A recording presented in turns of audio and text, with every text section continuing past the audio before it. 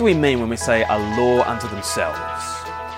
Usually we mean things like, he's a loose cannon, he's a live wire, he's off the radar, he's a law unto himself. That's kind of the way we tend to use the phrase nowadays, not so in the Bible. Let me ask you a question. What do you think God would prefer us to be? Would he rather that we lived under the law, or would he rather us to be a law unto ourselves? The surprising answer is that God wants all of us to stop being under the law, and instead he wants all of us to be a law unto ourselves. But we need to understand what the Bible means by these phrases. Early in his letter to the Romans, Paul declares the very substance of his teaching. Romans chapter 1 verse 16, he says, I am not ashamed of the gospel because it is the power of God for salvation for everyone who believes, first for the Jew, then for the Gentile. Salvation comes from the Jews, so said Jesus in John chapter 4. The Jews, the chosen people through whom the Messiah would come. But once he came, the nations, the Gentiles, would put their hope in him. First the Jews, then the Gentiles. That's the way that the gospel works. But it is the gospel of Christ that saves the world, and nothing else. That's why Paul immediately goes on to rule out any other way of salvation. From chapter 1 verse 18 all the way through until chapter 3 verse 20, Paul demolishes our confidence in any human identity or ability or performance. No nationality, no religion, no moral code, no deeds can avert the judgment that has rested upon our race ever since Adam.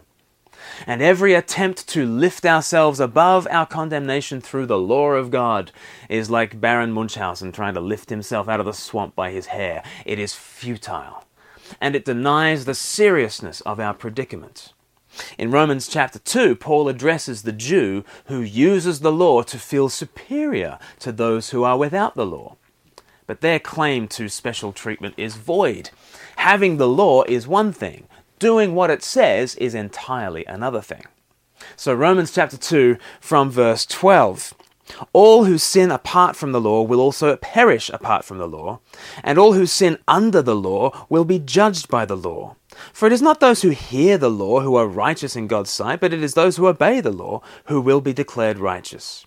Indeed, when Gentiles, who do not have the law, do by nature the things required by the law, they are a law for themselves, a law unto themselves, even though they do not have the law, since they show that the requirements of the law are written on their hearts, their consciences also bearing witness, and their thoughts now accusing, now even defending them.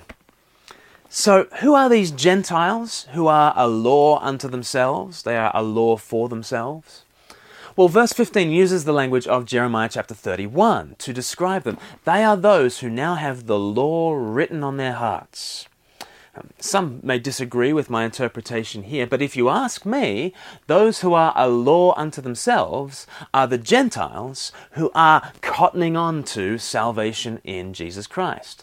They are coming into that global salvation which the Jewish scriptures prophesied. The whole purpose of the law was to testify to Christ. And even though they didn't have the written law of Moses, they were kind of following the true intention of the law by trusting in the Messiah. Even though they'd never had the old covenant themselves, they'd never had the law, they are now enjoying the new covenant reality. And the difference between the covenants is this. In the old covenant, God's life stood above you, judging you for how far short that you fell. In the new covenant, the law is fulfilled and God's life is put within you. Law is not over you. You are a law unto yourself. You don't have a godly limit imposed upon you. You have a godly impulse driving you.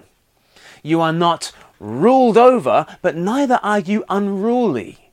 You're a law for yourself because you have the law written on your heart. According to Paul, if someone is a law unto themselves, they are not unpredictable or unruly. Certainly they have escaped from being under the law, but that has liberated them to be truly good. Not good so as to tick some boxes, not good so as to make some grade, but good from the heart. God does not want anyone to be under the law. He desires Jews and Gentiles, the whole world, to become a law unto themselves. Christ didn't come to create live wires and rebels. That's not what a law unto themselves means.